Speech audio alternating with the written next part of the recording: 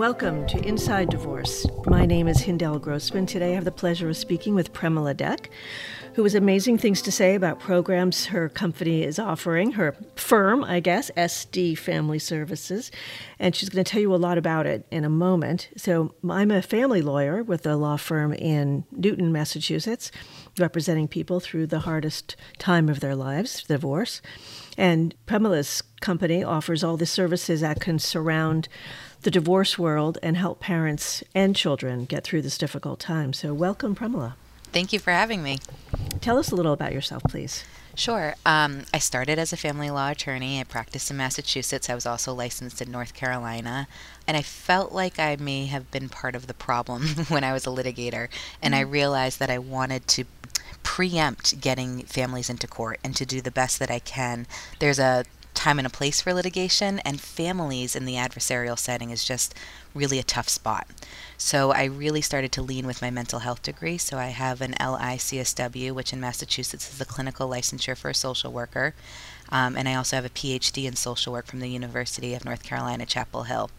And the focus of my doctoral studies were really like, how do you help families who are in litigation, it's called forensic mental health. So really I'm providing mental health services in a legal setting.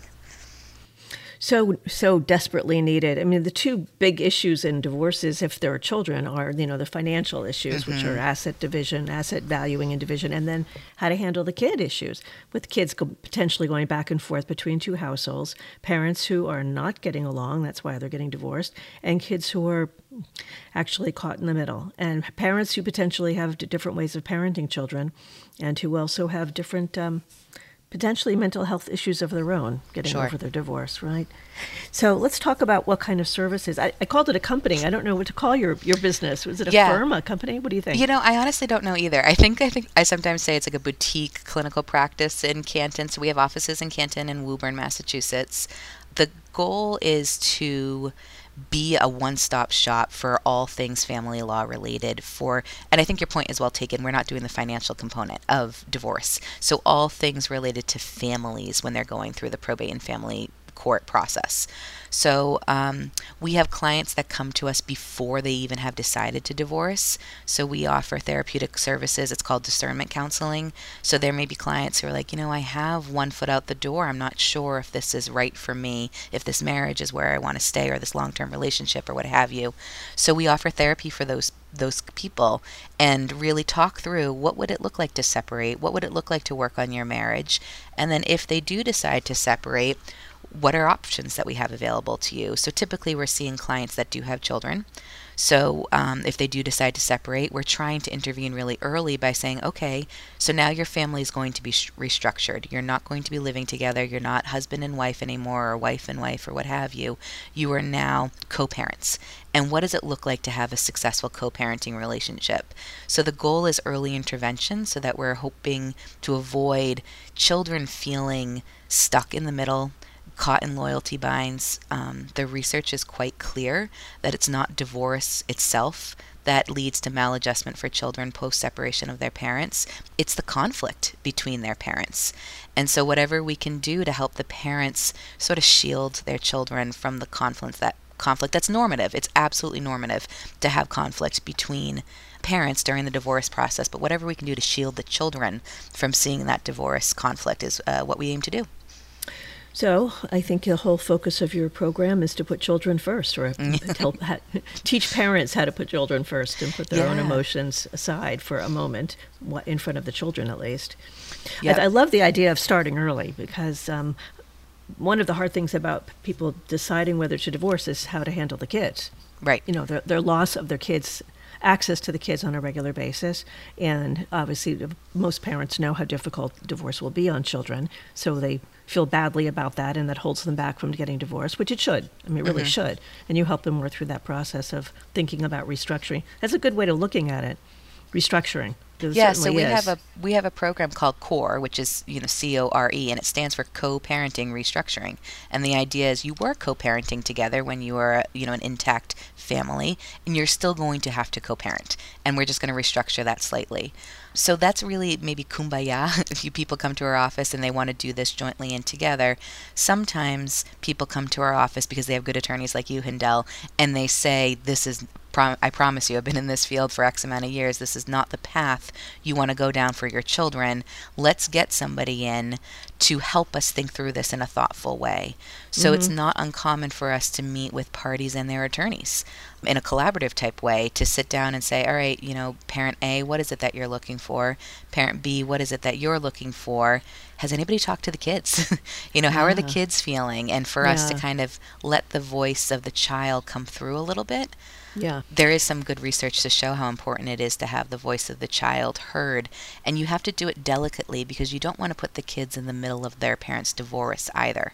So there's this really good balance between allowing the children to express their views and having some impact on parent decision making, but letting them have a voice and not a choice, and setting that stage that it's not their decision to make what's happening, but they are able to communicate with their parents about what's working and what's not working for them.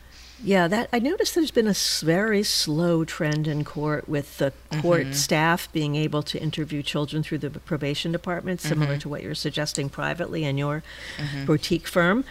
And it's nice that the children do have a voice, but then it's filtered through the court personnel and therefore to the judge. But kids never appear in court. Kids are not allowed to testify or talk to the judge directly. So it is, I really appreciate what you're doing, giving the children a voice. So how do you do that? How do you give the children a voice? No, it's a great question. So the probation, that has value, but you're actually bringing the child often to the probation department, which is in the courthouse itself. So you're setting sort of a tone there of maybe something's going on with mom and dad that's kind of outside of their control. It's similar when parents say they do like a parenting transition at a police department. The message is the message is there's something unsafe here. There's something not great between my parents. So we try to keep that out. So what I will tell parents is we say something to the kids like, my name is Premela.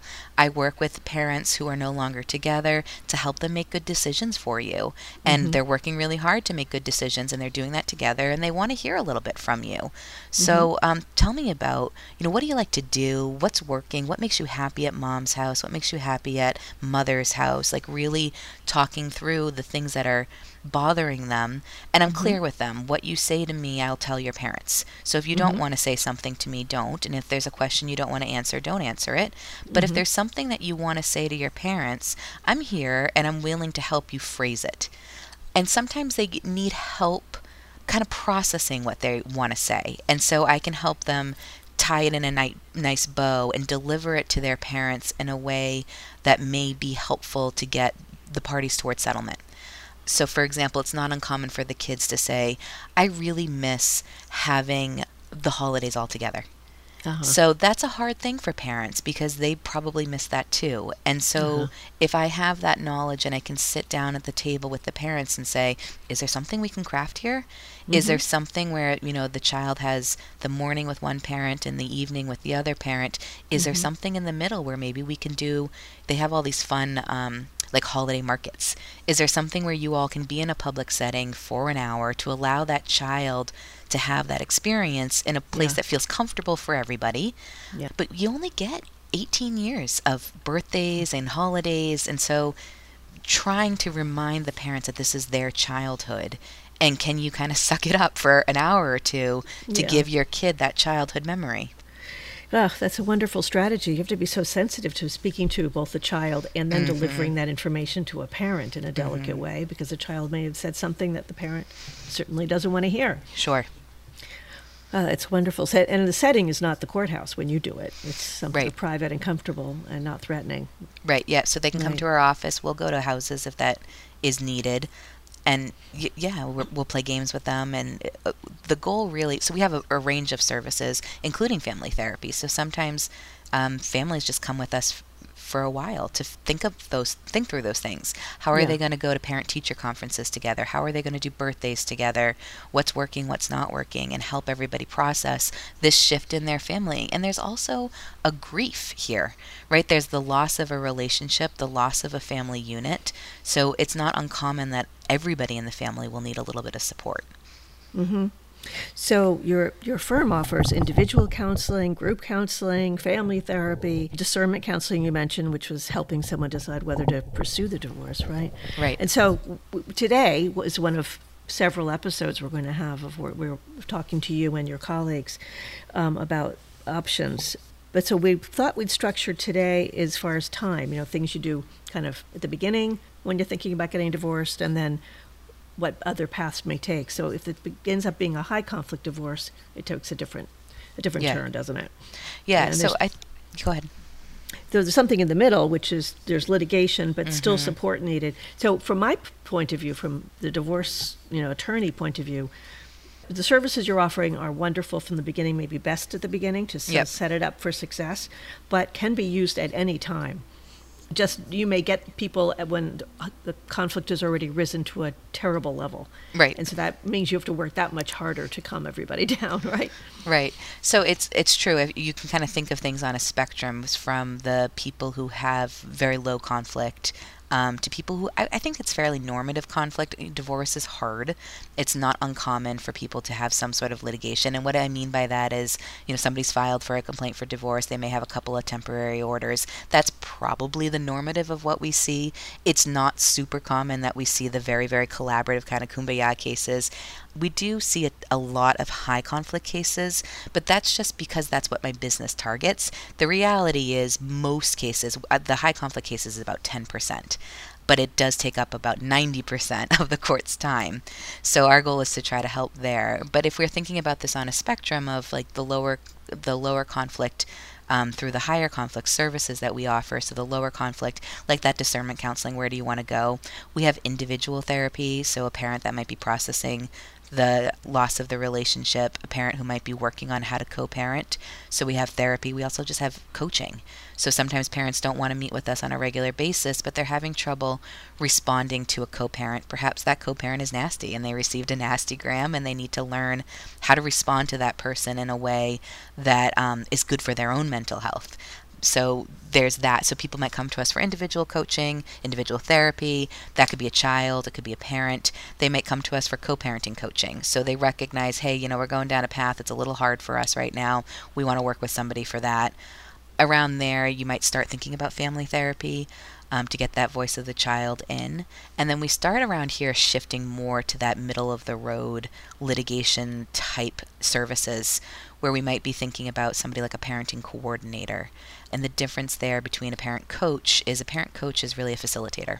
So helping the parents have conversations together, helping them think through problems and explore solutions. But at the end of the day, if a resolution can't be jointly made, the conversation stops essentially.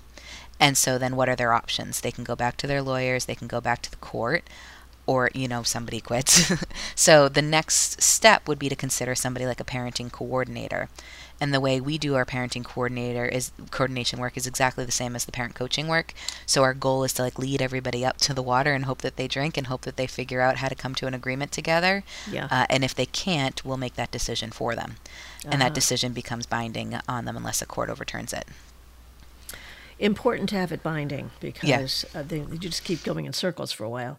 Yesterday I had a situation with the clients. I represent the mother, and we're at the end of our negotiations pretty much with a hearing in December, which is a month from now. And everything had been settled, but a medical issue has come up. Mm-hmm. Suddenly a medical issue has come up. So we've resolved all the financial issues. The parenting plan has been going fine. Actually, each parent has essentially 50% of the time. I think they're week on and week off. And the child's doing pretty well, except this issue has come up, which isn't really medical. It's the kid's refusing to go to school when with the father, only with the father. So the father thinks there's something medically wrong with the child and has taken him for all sorts of testing. And the mother says there's nothing wrong with the child. He's fine when he's with me. So we're trying to resolve that. I actually have referred them to you. Yeah. Good. Thanks. This is one. And the child's only, 12. So I can see other things that might come up in the next years. Yeah. So there's a lot there, right? So the child may have, I don't know where you are in the process, if this is a modification or the This is a original divorce. divorce. Yeah. So, right, this child's gone through a lot of transitions right now, and going to school is just another transition. So Yeah. it's possible this child has some anxiety, and we're working through that. This would be a great case for family therapy. What get the parents involved here? What does this child need? There are some things that mom might be doing that are really successful to get this kid off to school. It doesn't mean dad is doing anything wrong, but this child has specific needs. And unfortunately, when you have the backdrop of the court, people are prone to think, you're blaming me, you're saying it's my fault, and it doesn't have to be that way. It can Right. still, instead of being, it should be attack the problem, not attack your co-parent. And the problem Yeah. here is we have an anxious child, presumably, or a Yeah. child who's struggling with transitions, and how do we as a unit help this child? Yeah, it's perfect. And your firm offers so many services. It's important for you to be able to kind of zero in on what a family needs, as you just did with family therapy.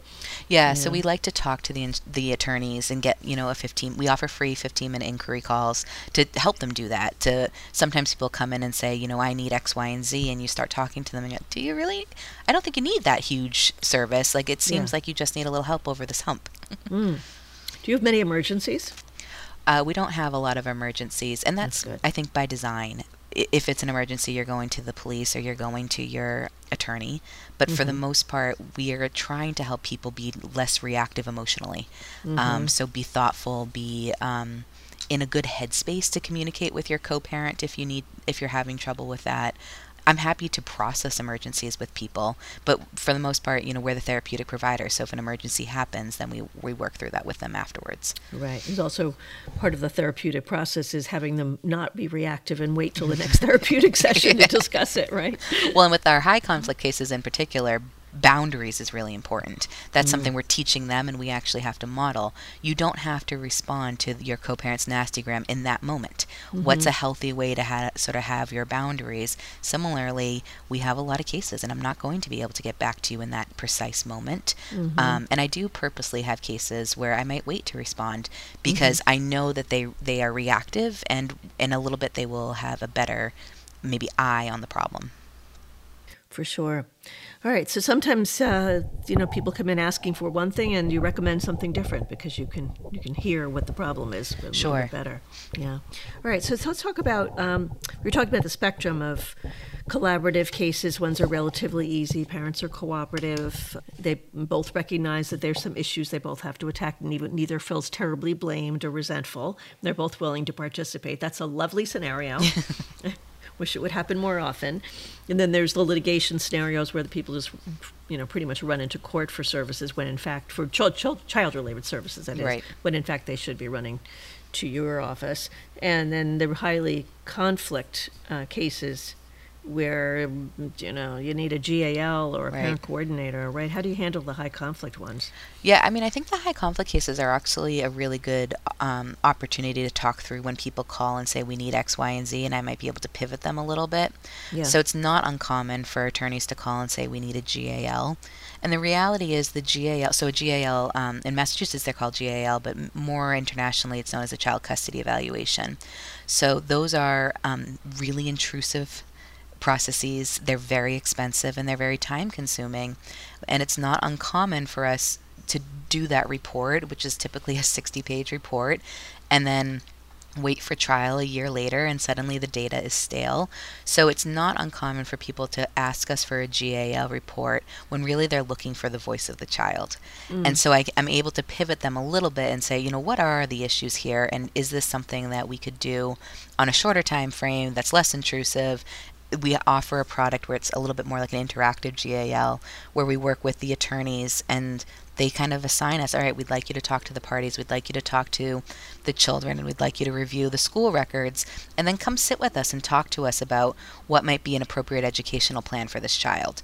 So you can do that in the GAL route, which would take many months and many dollars, and people feel adversarial, or I can shift it slightly and encourage them to come to the table. Now, that doesn't mean that there aren't cases where a GAL is appropriate. So what we also do, one of the more conflictual work that we do are cases where there are parent-child contact problems or resist-refuse cases.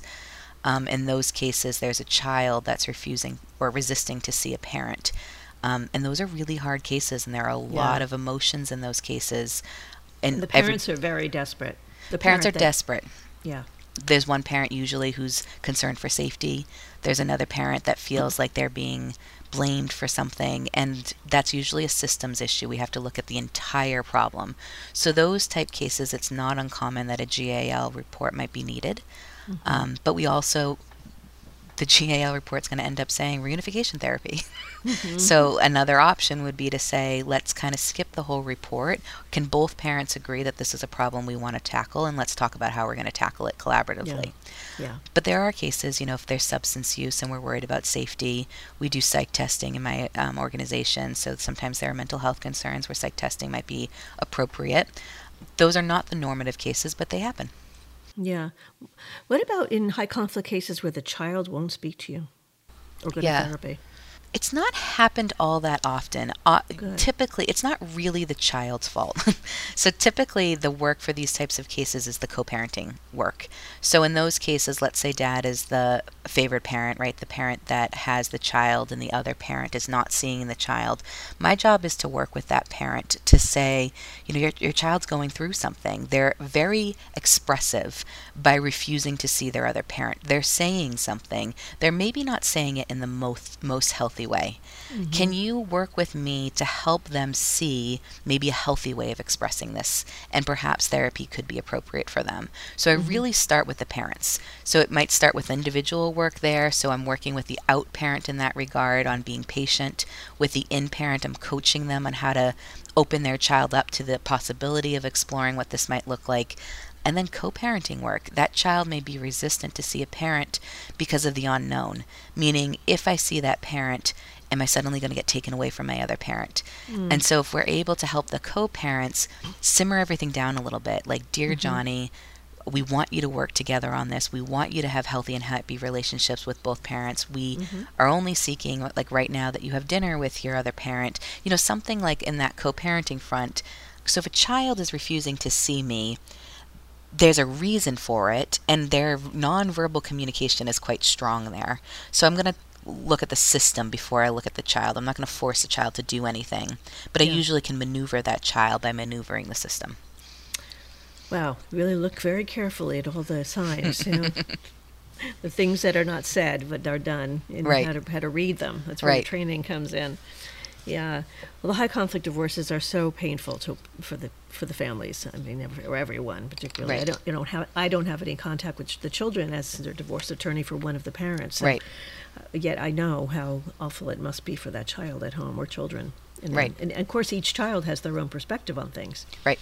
Yeah, that's challenging when you bring in the sibling relationships, and those are the heartbreaking cases where the siblings start getting maybe separated from each other. I do actually have a case where one parent each has one child.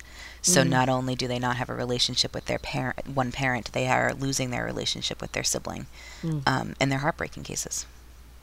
They are sad. And the judges, they do their best, but they don't have a lot of time. They don't have a lot of time. They have a ton of cases that come their way.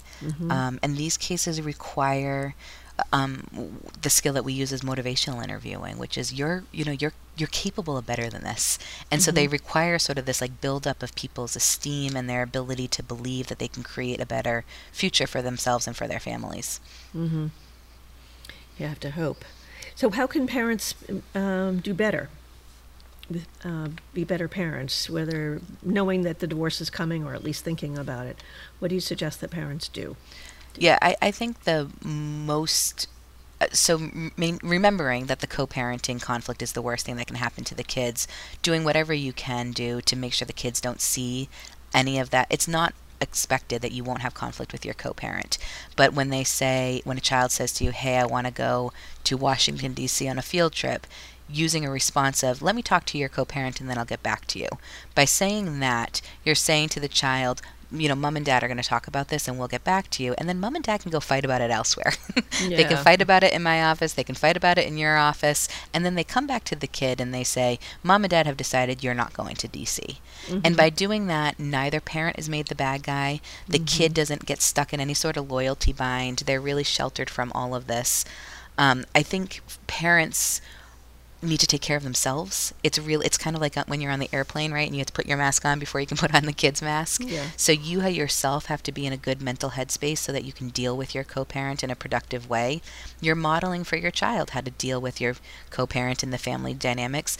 And more importantly, a life skill.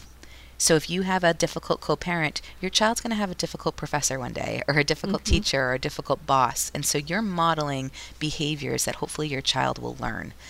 I do ask that parents focus on their behavior rather than their co-parent's behavior.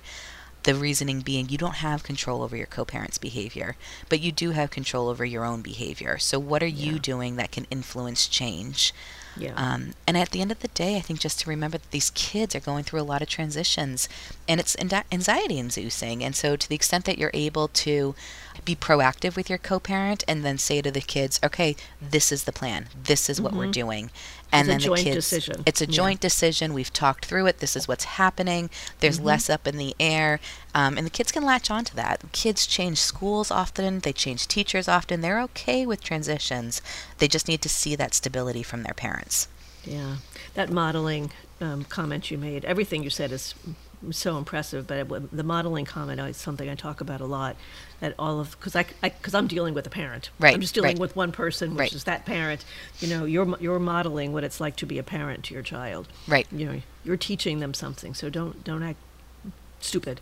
Right. I don't say that. Of course, don't do bad things. Think about how you act, because the ways you act in front of your children are teaching them something. Well, and that's right. That's what the risks are for these kids who have parents from high conflict families. They're at risk for, risky sexual behaviors, increased substance use, poor academic performance, poor social relationships themselves. So you're absolutely right to say you're sort of laying the foundation for what their future family might look like. And how do you want to teach them? And it's okay that your family isn't intact, but this will always be their parent. I always love the co-parents that still send each other Mother's Days and Father's Day cards. It's a painless way. You don't even have to see your co-parent, but it's a painless way to say to them and to your children, this person is important, and therefore I care for them as well. Yeah. Yeah, that and birthday cards. It's a simple Birthday thing, cards. right? Cost Yep. of a stamp, eventually. Yeah. Yep. Yeah, sends a nice message. So many simple ways of being kind or respectful to the other Yeah, parent. that's exactly right. Yeah. All right. Well, this is the first of many interesting conversations I think we can have, because the subject is so deep and it takes so much skill to really get to the heart of the issues and put families back together again after they're coming apart at the seams. Sure. So how can our listeners get in touch with you and your services? So we're in our primary office is in Canton. So we're SD Family Services in Canton, and that website is sdfsmass.com. And our number is 781-789-0676. So you can call pretty much any time, and we'll get back to you as soon as possible.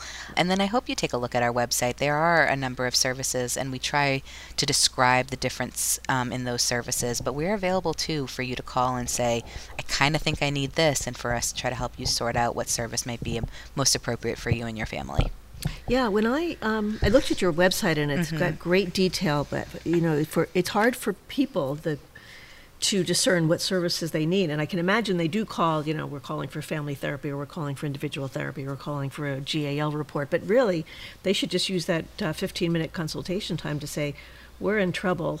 What do you suggest? So, yeah, Right? I mean, often they come to us because of attorneys. So an attorney will say, so there's a little bit of direction in that regard. Yeah. Our attorney is recommending that we use a parenting coordinator. Our attorney is recommending that we do family therapy. What does that look like? And so there's a little bit of direction. But if you're coming to us before you have an attorney, just call us and say, this is what's happening. I need a little bit of help, and we're happy to help you. Yeah, but attorneys can be wrong too. So we may direct our clients to get something that isn't the right option for that moment, and there might be other services they need for success. Well, good. So Premela, your name is unusual, Premela, right? Yes, that's right. I like other unusual names than these too. Constantly spelling mine. All right. Well, we'll be in touch for a future recording and have you and your staff as guests. Thank you. Great. So Thank much, you for Jen. having me. Thank you. Bye-bye.